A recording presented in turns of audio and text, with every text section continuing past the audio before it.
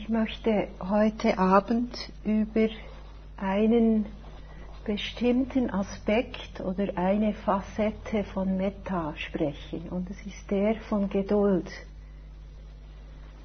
Der heilige Augustinus hat gesagt, Geduld ist die Gefährtin der Weisheit. Und ich denke, man könnte genauso gut sagen, Metta ist die Gefährtin der Weisheit. In der Pali-Sprache heißt Geduld Khanti, und es wird auch gleichgesetzt oder ist ein Synonym für diejenigen von euch, die vielleicht eher vertraut sind mit der buddhistischen Philosophie, mit dem Begriff von A-Dosa. Dosa heißt Aversion, und A-Dosa ist eben die Absenz von Aversion, also die Nicht-Hasslosigkeit im Geist. Oder mit anderen Worten, wenn eben keine Aversion da ist, dann ist nicht einfach ein Vakuum da in unserem Geist, sondern dann ist eben diese Qualität von Metta.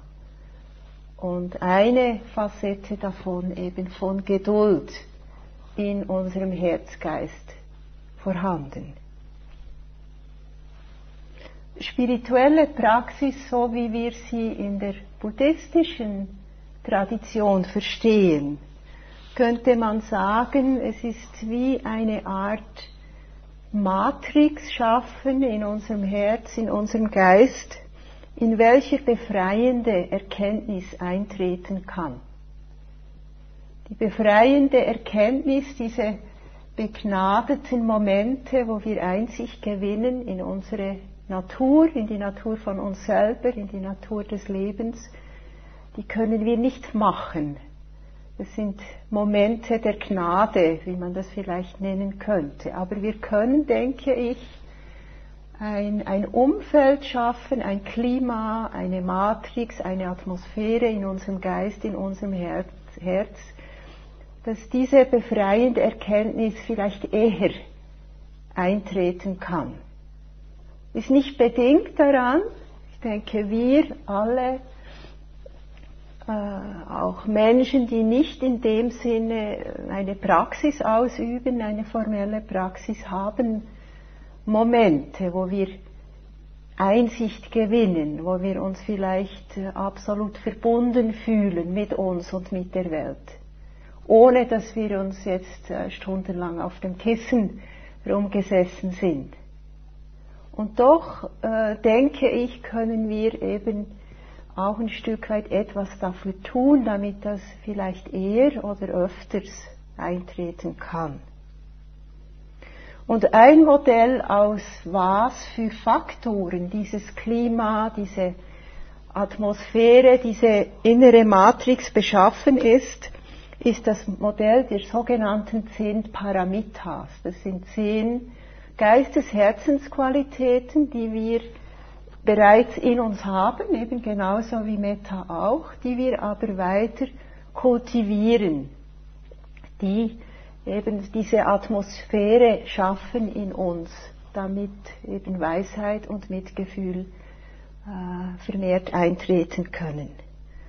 Paramitas, das heißt so etwas wie Vervollkommnungen oder das, was uns ans andere Ufer trägt, wenn man es direkt übersetzt. Und ich möchte hier nur der Vollständigkeit halber diese 10 kurz erwähnen. Die eine ist Dana auf Pali, Großzügigkeit, eine Haltung des Nicht-Anhaftens. Dann eine weitere Shila, ethisches Verhalten, also in Harmonie mit den Wesen leben. Dann Nekama oder Abkehr, sich von dem abwenden, in erster Linie innerlich, vielleicht auch äußerlich, von dem, was nicht heilsam ist, von dem, was nicht dem Ziel der Befreiung dient. Dann Virya, Energie oder ein Bemühen. Panya, eine weitere dieser Paramitas, Weisheit. Dann Satya, Ehrlichkeit oder Wahrhaftigkeit. Adhitthana, Entschlusskraft, also einen langen Atem haben in der Praxis.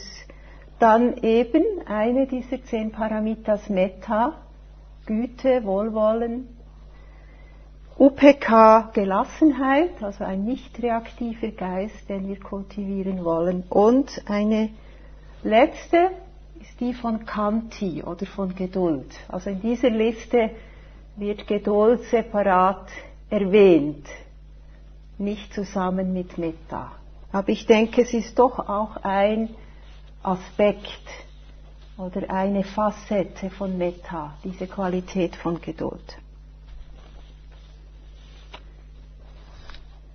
Der Buddha hat in einem seiner Texte erwähnt, am Ende des Weges ist die Freiheit, bis dann Geduld.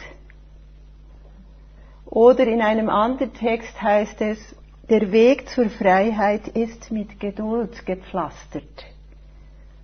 Also offensichtlich eine sehr hilfreiche, eine nötige Qualität, die wir brauchen.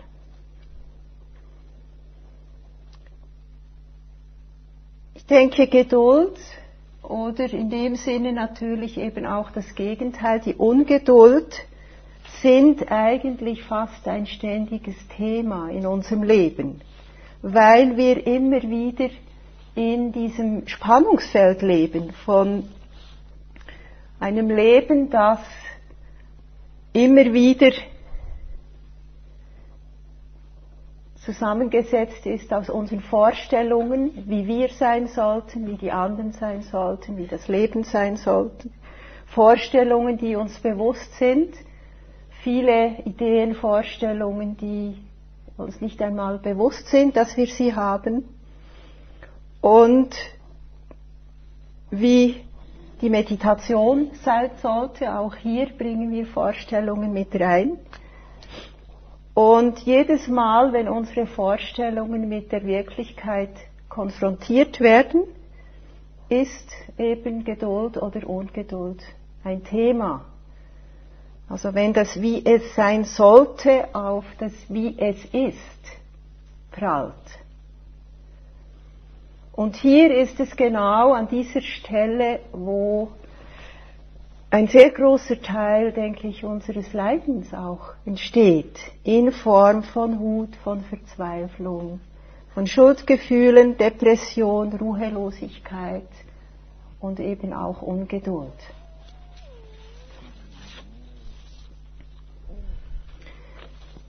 Geduld heißt nicht die Zähne zusammenbeißen oder sich gefühlstot machen und warten, bis das Unangenehme vorbei ist.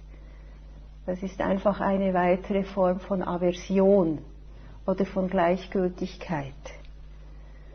Geduld heißt auch nicht, dass wir das Unangenehme, das Schwierige verleugnen, so tun, als ob es nicht unangenehm oder schwierig wäre. Geduld ist auch nicht etwas, das wir kultivieren sollten, aber ich denke, Geduld hilft, das Leiden erträglich zu machen oder eben sogar das Unerträgliche erträglich zu machen. Weil manchmal haben wir keine andere Wahl, als mit dem, was schwierig, was unangenehm ist, sein zu müssen. Oft ist es ja so, wenn wir das Wort Geduld hören, dass wir es mit Warten assoziieren. Aber Geduld ist eben nicht das Warten, bis das Unangenehme vorbei ist. Weil Warten heißt immer auch nach vorne auf ein Ideal ausgerichtet zu sein und damit, mit diesem Ideal oder dort, wo wir sein möchten, oder wie es sein müsste, unsere gegenwärtige Erfahrung zu evaluieren. Also verloren in der Hoffnung, dass vielleicht eine andere Erfahrung uns glücklicher machen wird, sehen wir oft nicht, dass wir uns manchmal benehmen wie ein Vogel, der versucht zu flüchten und ständig an das Glas prallt, keinen Raum habend, um zu sehen, dass das Fenster daneben weit geöffnet ist. Diese tragischen Momente, die es immer wieder gibt, wenn sich ein Vogel in unsere Stube verirrt und wie schwierig es ist, ihm dann den offenen, weiten Ausweg zu zeigen. Ich habe eine sehr schöne Definition gefunden, was diese Qualität von Geduld vielleicht sein könnte in einer Sammlung von Texten. Es heißt da, was ist das Geheimnis deiner Ruhe und Gelassenheit? Fragten die Schüler ihren Meister. Und der Meister antwortete, aus dem Herzen kommendes, uneingeschränktes Kooperieren mit dem Unvermeidlichen. Aus dem Herzen kommendes, uneingeschränktes Kooperieren mit dem Unvermeidlichen.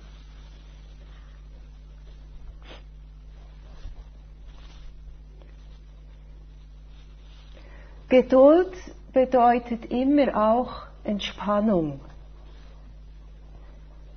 Also wenn wir eine schwer zu tragende Erfahrung machen, ist die Geduld, die Güte, das Mitgefühl, die liebevolle Aufmerksamkeit, diese Schwierigkeit tatsächlich als Schwierigkeit zu belassen. Also wir stressen uns in diesem Moment nicht mit einem Ideal, das anders ist als unsere gegenwärtige Erfahrung. Geduld ist in dem Sinne auch eine Kraft, genauso wie Ungeduld eine Kraft ist, die sehr spürbar ist auch. Ich denke, es ist auch ein großes Leiden unserer heutigen Gesellschaft, vor allem hier im Westen, aber mehr und mehr natürlich auch in anderen Gebieten dieser Erde. Es ist eine Zeitkrankheit, die Ungeduld, das Nicht-Zeit haben, das Hetzen. Wir leben zunehmend in einer Instant-Gesellschaft. Es gibt immer mehr Instant-Produkte auf dem Markt. Ich habe letztens auch eine Werbung gesehen, die ist euch vielleicht auch begegnet. Große Plakatwerbung für ein Frühstück, das in Form von einer ganz kleinen Flasche daherkommt, wo wir sozusagen unser Brot und Konfitüre und Müsli und Porridge und was immer wir zu uns nehmen, in dieser kleinen Flasche konzentriert zu uns nehmen können. Und daneben heißt es, neben dieser Werbung, mehr Zeit zum Leben.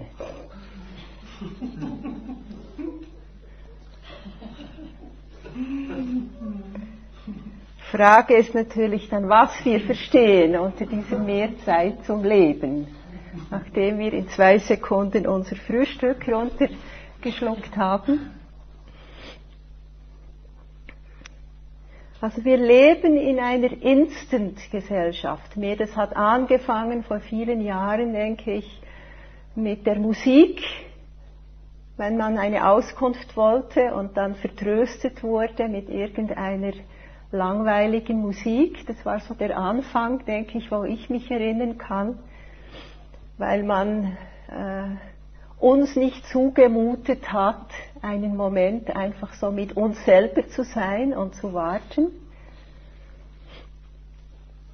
Wir sehen, dass wir zunehmend auch ein Bedürfnis haben, unsere Wünsche sofort befriedigt zu haben. Die Toleranzschwelle, etwas zu kriegen, die wird immer kleiner und kürzer. Und diese Instant-Ergebnisse erwarten wir oft natürlich auch in unserer Meditation oder in unserer spirituellen Praxis. Auch dort sind wir höchst ungeduldig. Wir möchten eine möglichst effektive, schnelle, wirksame Praxis, wo wir zumindest in einem Wochenende, das wir investieren in unserem Leben, dann all unsere Probleme gelöst sind. Eine Freundin von mir, die seit vielen Jahren als Therapeutin arbeitet, vor allem auch mit der Therapieform von Familienaufstellen, die wahrscheinlich einige von euch kennen. Die hat mir gesagt, dass sie eindeutige Verhaltensänderungen feststellen kann bei den Menschen, die an ihre Kurse kommen.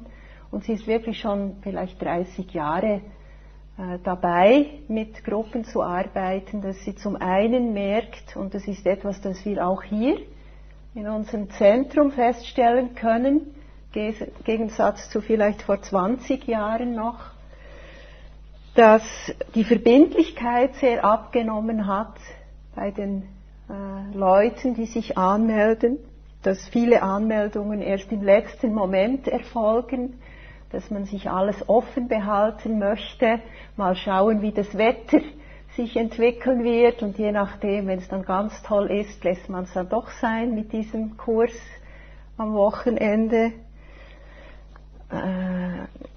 Die Ungeduld hat sie auch festgestellt, dass die Menschen, die sich dann anmelden und das erste Mal vorbeikommen, dann sofort auch selber ihre Familie aufstellen wollen. Früher war das eher so, dass die Leute ein bisschen zurückhaltend waren, vielleicht mal sie als Therapeutin und ihre Arbeit ein bisschen begutachten wollten aus der eher Beobachterposition heraus, und heute ist das ganz anders, dass die Leute schon beleidigt sind oder sich hintergangen fühlen, wenn nicht gleich am ersten Tag sie quasi an der Reihe sind mit ihrer eigenen Geschichte. Und das sei eben auch anders geworden über diese Jahre.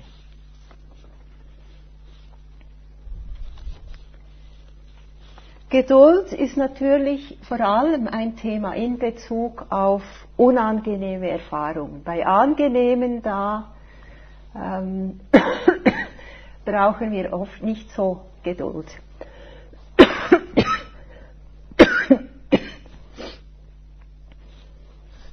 Ich denke, es ist grundsätzlich eine Fähigkeit, sich auf etwas einlassen zu können. Also die Geduld ist es auch, die es uns ermöglicht, mit diesem Augenblick jetzt zu sein, uns in unsere Erfahrung, die wir jetzt haben, niederzulassen. Die Ungeduld, die hat oft eben ganz andere Pläne.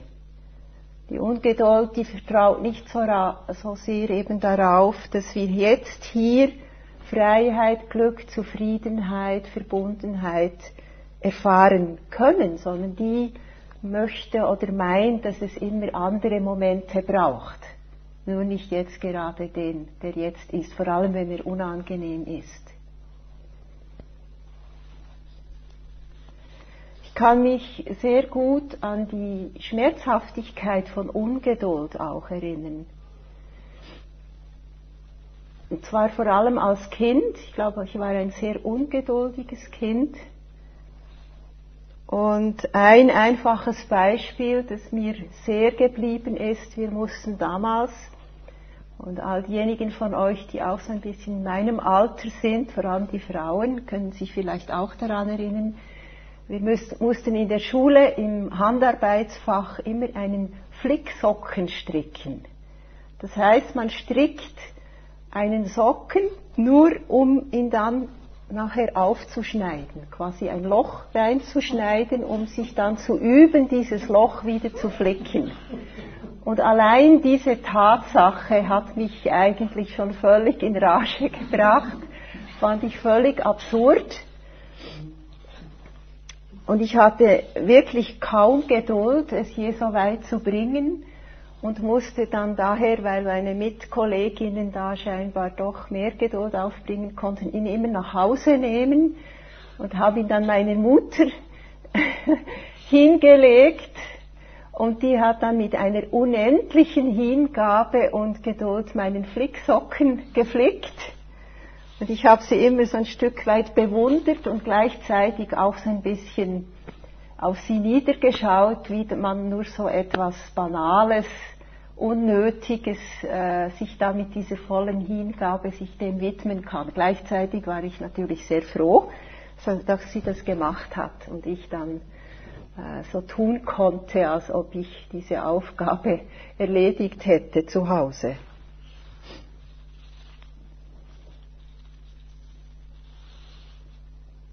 In unserer formellen Meditationspraxis ist die Geduld natürlich auch diese Bereitschaft, uns auf unsere Moment-zu-Moment-Erfahrung einzulassen.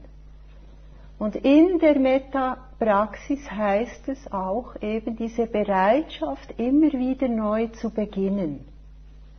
Ganz egal, wie lange wir irgendwo weg waren, wie lange wir vergessen haben, dass wir ja eigentlich hier sein wollten, um Metta zu praktizieren. In dem Moment, wo es uns in den Sinn kommt, haben wir die Möglichkeit, wieder neu zu beginnen. Geduld in der Metta-Praxis heißt auch, wirklich uns einzulassen auf diese Sätze, diesen einen Satz zu sagen. Uns auch erlauben, dass sich dieser Satz, dieser Wunsch, möge ich glücklich sein, mögst du gesund sein, dass sich dieser Wunsch auch in uns ausbreiten kann. Ja, also eben, es geht nicht darum, einfach durch diese Sätze hindurch zu rasen, sie abzusolvieren, sondern sich auch erlauben und die Zeit nehmen, dass das irgendwo auch hinführen kann oder sich hinsetzen kann, sich ausbreiten kann in uns.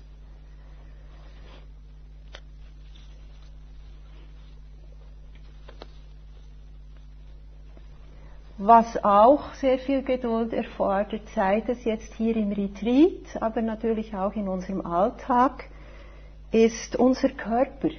Ja, der Körper ist viel langsamer, immer mal wieder auch schmerzhaft, sind unangenehme Empfindungen, gerade auch hier jetzt im Retreat, wenn wir uns nicht gewohnt sind zu sitzen so lange. Und das erfordert sehr viel Geduld, da dran zu bleiben auch, mit diesen Unannehmlichkeiten im Körper. Weil unser Kopf, der ist natürlich viel schneller, wir können innerlich in unseren Gedanken, in unserem Geist ganze Weltreisen unternehmen, der Körper ist immer langsamer, träger und in dem Sinne aber auch ein hilfreiches Objekt, um uns zu üben, uns in der Gegenwart niederzulassen.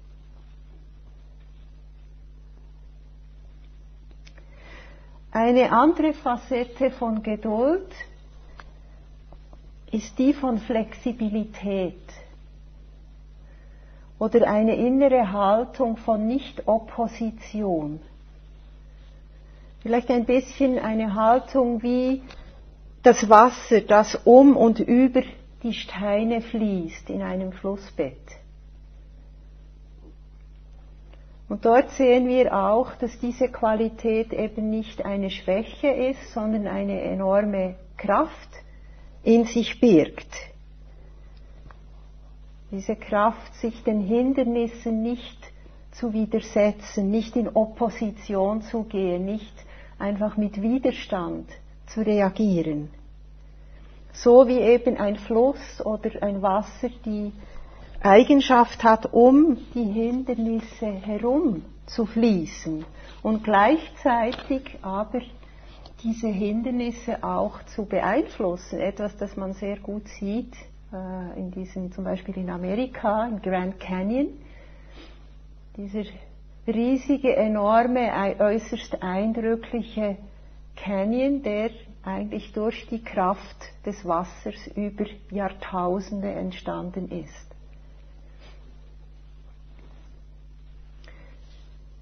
Der Dalai Lama hat einmal gesagt über diese Qualität von Geduld: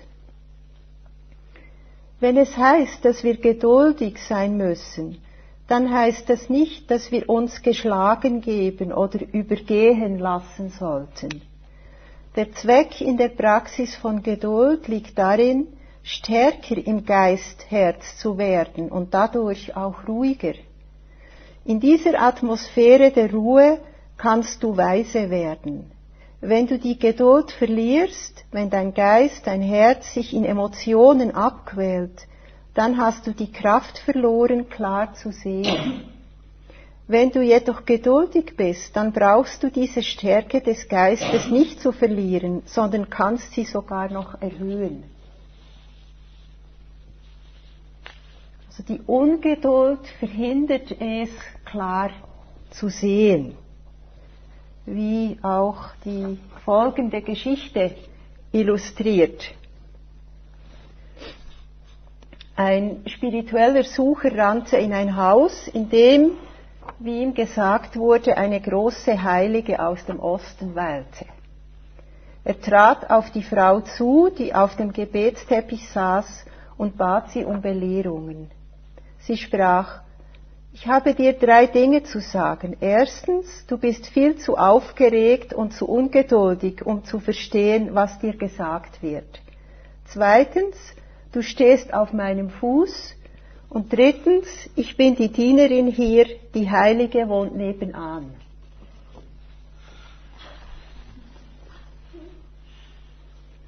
Die Ungeduld, die uns hindert daran, klar zu sehen, sie schränkt unsere Wahrnehmung ein.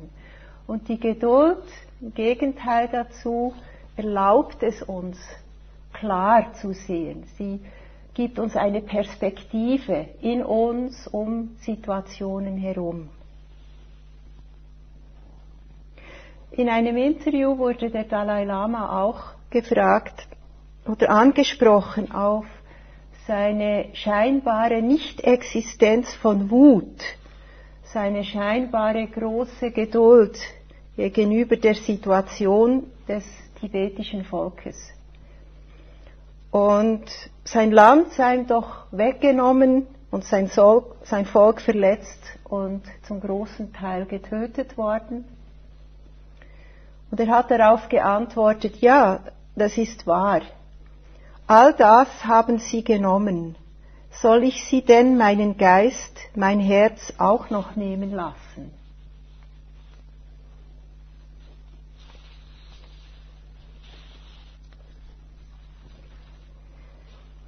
Ein sehr eindrückliches Beispiel von dieser Qualität von Flexibilität können wir in der Natur beobachten.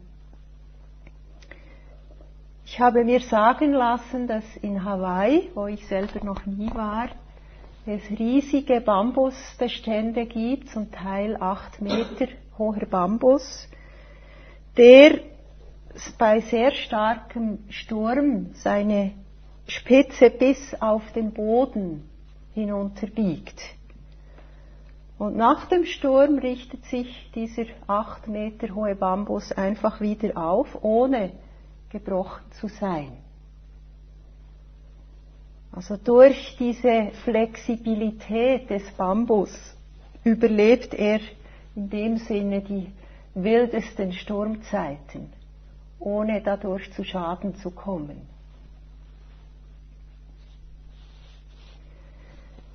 Geduld ist auch ein Eingeständnis, nicht alles in der Kontrolle zu haben. Also in dem Sinne ist Geduld auch eine Form von Demut vielleicht, aber auch eine gewisse Realitätsbezogenheit.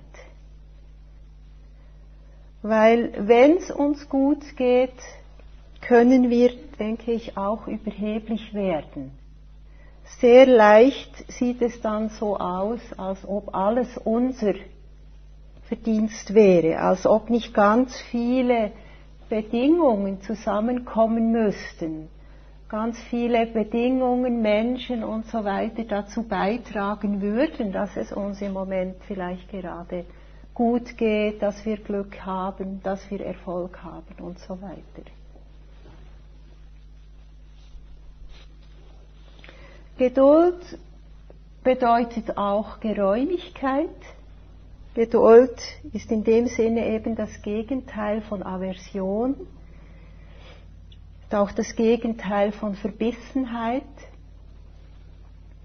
Geduld lässt Raum. Wir können sehen, wie ich das vorher schon erwähnt habe, wenn Aversion Wenn Widerstand in unserem Geist da ist, wird der Geist sehr eng. Wir haben keine Perspektive mehr. Und um ein Bild von Rainer Maria Rilke zu gebrauchen, in einer seiner Texte schreibt er: Geduld gibt uns die Möglichkeit, einander, aber auch Situationen in ganzer Gestalt und vor einem großen Himmel zu sehen. Es ist diese Fähigkeit der Perspektive, der Geräumigkeit. Die Ungeduld erlaubt es unserer Klarheit nicht zu bleiben. Sie ist wie eine Diebin, die unsere Fähigkeiten stiehlt. Und Ungeduld bedeutet eigentlich immer auch nicht Vertrauen. Wenn Ungeduld da ist, dann versuchen wir, die Blütenblätter der Knospe aufzureißen, in der Hoffnung, dass sie dann eher zum Blühen kommen wird. Oder mit Ungeduld ziehen wir an den Karotten und hoffen, dass sie dann eher groß sein werden und wir sie ernten können. In dem Sinne ist eben die Geduld auch eine Gefährtin der Weisheit. Sie weiß um die Gesetzmäßigkeit auch des Lebens. Munindraji, ein bekannter Vipassana-Lehrer aus Indien, der seit vielen Jahren gestorben ist, der Lehrer war von vielen meiner Lehrer, auch von Joseph Goldstein, von Sharon Salzburg und vielen anderen, hat gesagt einmal, wenn die Frucht reif ist, wird sie vom Baum fallen. Ich denke, wenn Geduld in uns da ist, dann wissen wir um diese Gesetzmäßigkeit. Dass wenn die Zeit reif ist, wenn die Frucht reif ist, sie von selber vom Baum fallen wird. Ein japanischer Zen-Lehrer meinte, es ist in jenen Momenten, in denen deine Praxis von Gier gefärbt ist, in welchen du entmutigt wirst.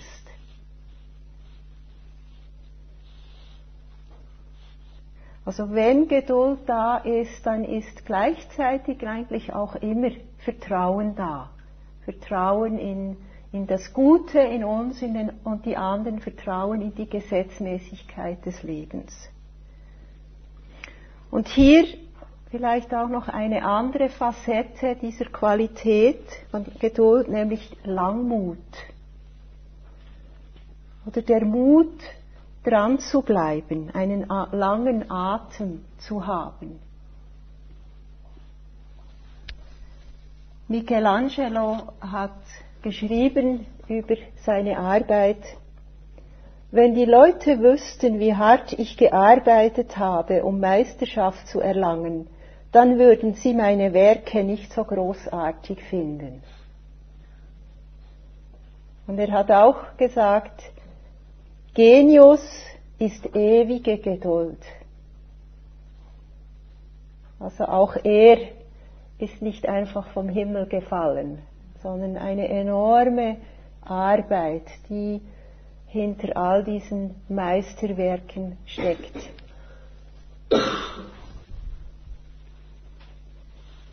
Noch ein weiterer Aspekt von Geduld ist der von Nachsicht oder von Vergebung.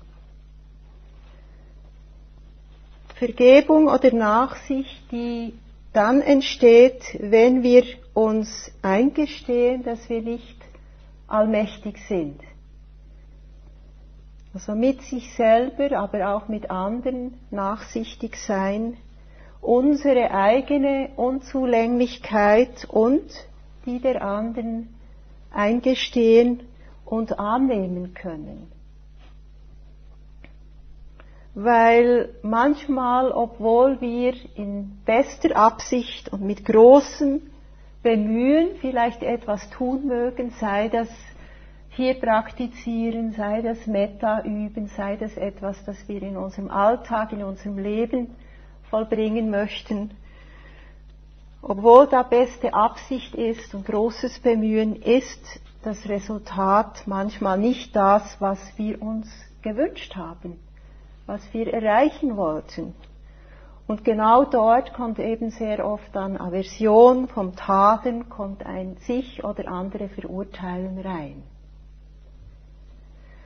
Und genau daher ist es auch hilfreich und ich denke sehr wichtig eben auch in der Metta-Praxis, viel mehr Gewicht und Sorgfalt und Bewusstsein auf unsere Motivation zu lenken.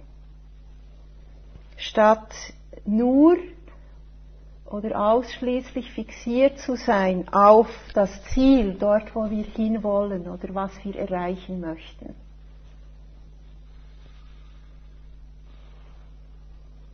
Nachsicht brauchen wir aber auch dann, wenn wir immer wieder merken, dass eben die alten, die leidbringenden Gewohnheiten wieder mal stärker waren.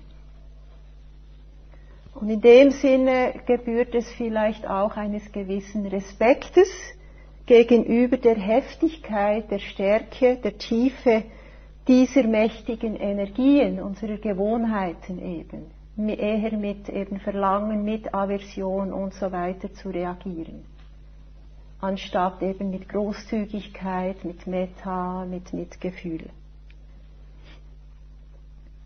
Es gibt eine sehr amüsante Geschichte, die ich sehr gerne mag, von Basho, einem japanischen Dichter, der sehr ehrlich und meiner Meinung nach eben sehr amüsant schildert, während er Kyoto besuchte, zu seiner Zeit wie heute immer noch ein sehr berühmter Pilgerort, wo sehr viele hingehen, um die Tempel und die Gärten dort zu besichtigen. Und er schreibt in einem seiner Texte darüber: Selbst wenn ich in Kyoto bin, wenn ich den Ruf des Kuckucks höre, sehne ich mich nach Kyoto. Also diese Gewohnheit unseres Geistes, ja, selbst wenn wir das haben, was wir haben möchten, selbst wenn wir dort sind, wo wir sein möchten, sogar dann ist die Gewohnheit da, sich noch sehnen zu können nach dort, wo wir eigentlich bereits sind.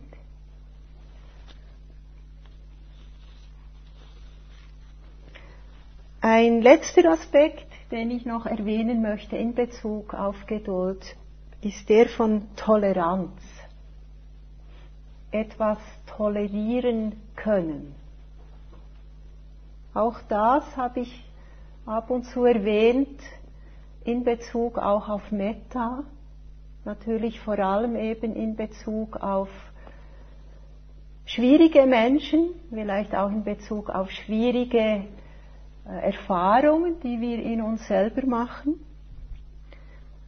So diese Fähigkeit, die wir haben und die wir auch weiter eben entwickeln können, das Unangenehme, das Fremde nicht immer gleich weghaben zu müssen. Und in unserer Meditationspraxis ist es die Fähigkeit, eben innerlich grundsätzlich alles zulassen zu können.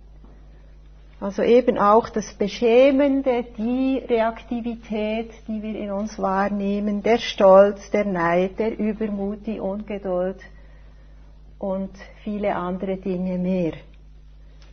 Also statt den Kampf innerlich weiterzuführen, uns vor unserem inneren Kampf verbeugen. Und das ist meiner Meinung nach nichts anderes als Metta, als Güte, als Wohlwollen. Das heißt, Toleranz mit unserer momentanen Irritation, wenn sie schon da ist, wenn sie schon entstanden ist, sein können. Und nicht in dem Moment den Anspruch haben, nicht irritiert sein zu müssen.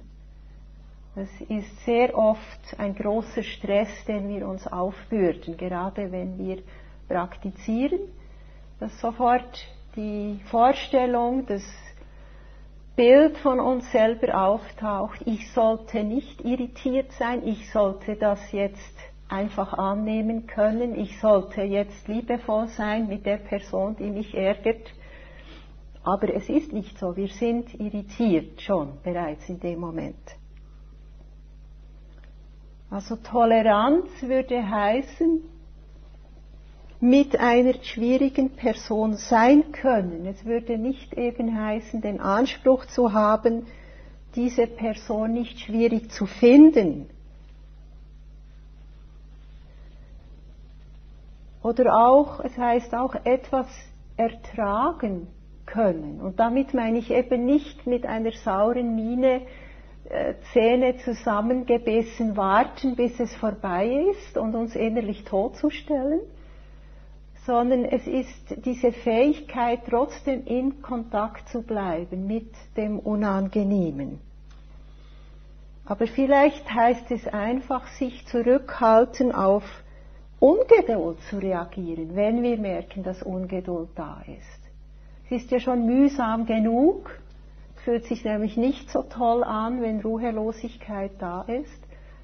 Und statt dann noch mehr Leiden hinzuzufügen, indem wir auf diese Ungeduld reagieren, würde eben Metta, Toleranz heißen, diese Ungeduld einfach so sein zu lassen, statt darauf zu reagieren. Ein Phänomen, das sehr bekannt ist, das ist etwas, das hier immer mal wieder auftaucht in unserem Zentrum. Ich kenne es von früher auch, von anderen Meditationszentren, die es gab, bevor wir hier eingezogen sind. Ein Phänomen, das sich eher bei längeren Kursen manifestiert. Bei kürzeren scheint man da noch eine ein bisschen größere Toleranzgrenze zu haben. Und das sind die sogenannten Licht- und Fensterkriege, die natürlich mit zunehmender Länge des Retreats ein Thema werden, die sich in der Meditationshalle abspielen, aber auch in den Schlafzimmern der Teilnehmenden, weil natürlich je nach Temperament und nach Vorlieben und Gewohnheiten wir es ganz wichtig finden, eben dass zum Beispiel in der Meditationshalle das Licht gedimmt ist oder es ganz wichtig ist, dass es hell ist im Meditationsraum. Und je nach Temperament und Vorlieben und Gewohnheiten finden wir es ganz wichtig, dass es immer kühle und frische Luft hat im Meditationsraum. Oder es ist ganz wichtig, dass es warm ist und auf keinen Fall ziehen darf es schon gar nicht. Besonders hier in der Schweiz und in Deutschland scheint das ein großes Thema zu sein.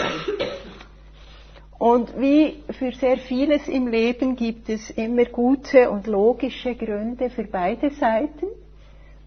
Es gibt auch Gründe für diejenigen, die es einmal so und einmal so haben möchten. Und wenn jetzt eben kein Gewahrsein da ist, wenn wenig Gewahrsein da ist, wenn wenig Fähigkeit in uns ist, mit Irritation sein zu können, und damit meine ich nicht das eine oder das andere gut zu finden.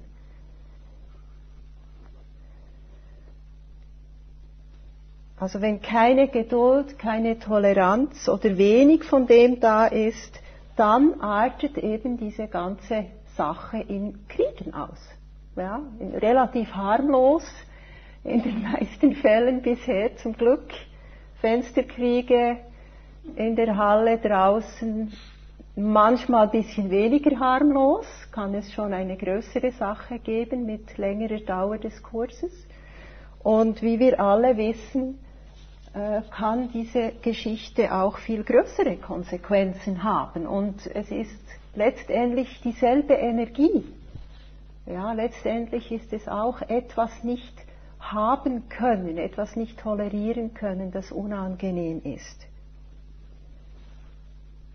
Und ich denke, das sind immer auch wieder Momente, sei es im Retreat, sei es in unserem Alltag, wo wir uns auch in einer nicht formellen Art und Weise üben können in Toleranz, in Geduld.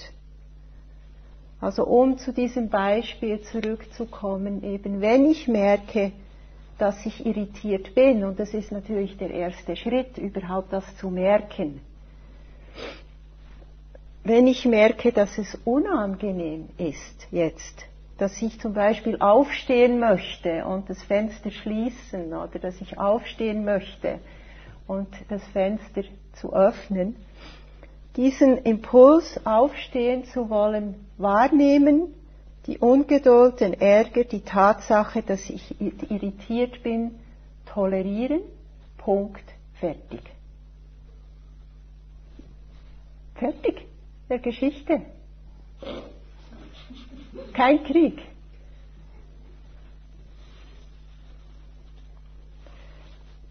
Und was nicht damit gemeint ist, und ich glaube, es ist wichtig, dass wir da auch das unterscheiden. Das heißt nicht, dass wir alles tolerieren sollten, was auf dieser Welt geschieht. Ja, weil das ist dann oft die Stimme, die dann sofort kommt. Ja, die uns dann denkt, ja, wo käme man da hin? Ja, ich muss doch etwas tun. Ist doch jetzt ganz wichtig, dass ich dieses Fenster schließe oder öffne. Und die anderen sind sicher, die finden das sicher auch so und so weiter. Das ist nicht damit gemeint, ja, dass wir alles okay finden und dass alles in Ordnung ist. Aber ich denke, wenn grundsätzlich, und das ist auch unsere innere Arbeit, das ist das, was, so wie ich es verstehe jedenfalls, was mit mit Geisteskultivation zu tun hat, unsere innere Arbeit, wenn unsere innere Geduld, unsere Fähigkeit zunimmt, mit Irritation sein zu können, mit dem Unangenehmen auch sein zu können, es nicht gleich weghaben zu müssen, sei das in uns drin oder draußen, dann nimmt auch unsere Fähigkeit zu wissen, wie wir auch eine weise oder eine hilfreiche Balance finden. Wo wir auch mehr oder eher merken und eine weise Entscheidung oder sicher eine weisere Entscheidung treffen können, wann es eben angebracht ist, zu agieren, sich einzusetzen, einzutreten, aufzustehen, sich zu melden, wenn Ungerechtigkeit da ist, wenn wir konfrontiert sind mit Leiden und wann es nicht angebracht ist oder wann es der falsche Zeitpunkt ist dazu. Ich denke, diese Fähigkeit nimmt auch zu. Also dieser Weisheitsaspekt wird verstärkt, weil wir eben nicht nur reagieren auf etwas, das unangenehm ist, sondern weil wir eher eben diese Geräumigkeit in uns haben, zu weise zu agieren. In einer angebrachten, in einer Art und Weise und zu einem vielleicht hilfreicheren Zeitpunkt. Und in dem Sinne ist eben Geduld der Raum, in dem sich die Weisheit entfalten kann, wann was angebracht ist.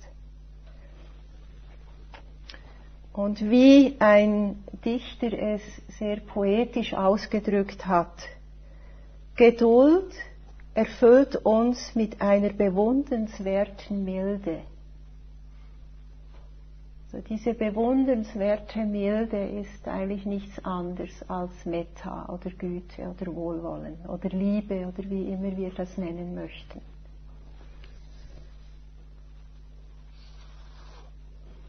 Ich möchte enden mit einem kurzen Text von Ajahn Chah. Er war der Lehrer meines wichtigsten Lehrers, von Ajahn Sumedho. Ajahn Chah war ein Mönch in der thailändischen Waldklostertradition. Und der Text heißt, lass den Baum wachsen. Der Buddha lehrte, dass du, sobald du deine Arbeit erst einmal getan hast, bei Dingen, die sich von allein entwickeln, die Resultate der Natur überlassen kannst. Dennoch solltest du in deinen Bemühungen nicht nachlassen. Ob die Frucht der Weisheit oder auch die Frucht der Metta-Praxis schnell oder langsam kommt, du kannst es nicht erzwingen, genauso wie du das Wachstum eines Baumes, den du gepflanzt hast, nicht erzwingen kannst. Der Baum hat seine eigene Geschwindigkeit. Deine Arbeit besteht darin, ein Loch zu graben, ihn zu wässern, zu düngen und vor Insekten zu beschützen. So viel ist deine Sache, eine Sache des Vertrauens. Doch die Art und Weise, wie der Baum wächst, ist Sache des Baumes. Wenn du so praktizierst, kannst du sicher sein, dass alles gelingt und deine Pflanze wachsen wird. Du musst also den Unterschied zwischen deiner Arbeit und der Arbeit der Pflanze verstehen. Überlass der Pflanze ihr Geschäft und sei verantwortlich für dein eigenes. Wenn der Geist nicht weiß, was zu tun ist, wird er versuchen, die Pflanze dazu zu zwingen, in einem Tag zu wachsen, zu blühen und Früchte zu tragen. Diese Ansicht ist falsch und ein Hauptgrund des Leidens. Praktiziere einfach in die richtige Richtung und überlass den Rest der Natur. Dann wird deine Praxis friedvoll sein, ob es nun 1 oder 100 oder 1000 Leben dauert.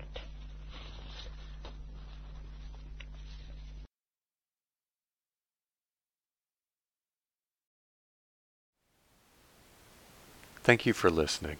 To learn how you can support the teachers and Dharma Seed, please visit dharmaseed.org/donate.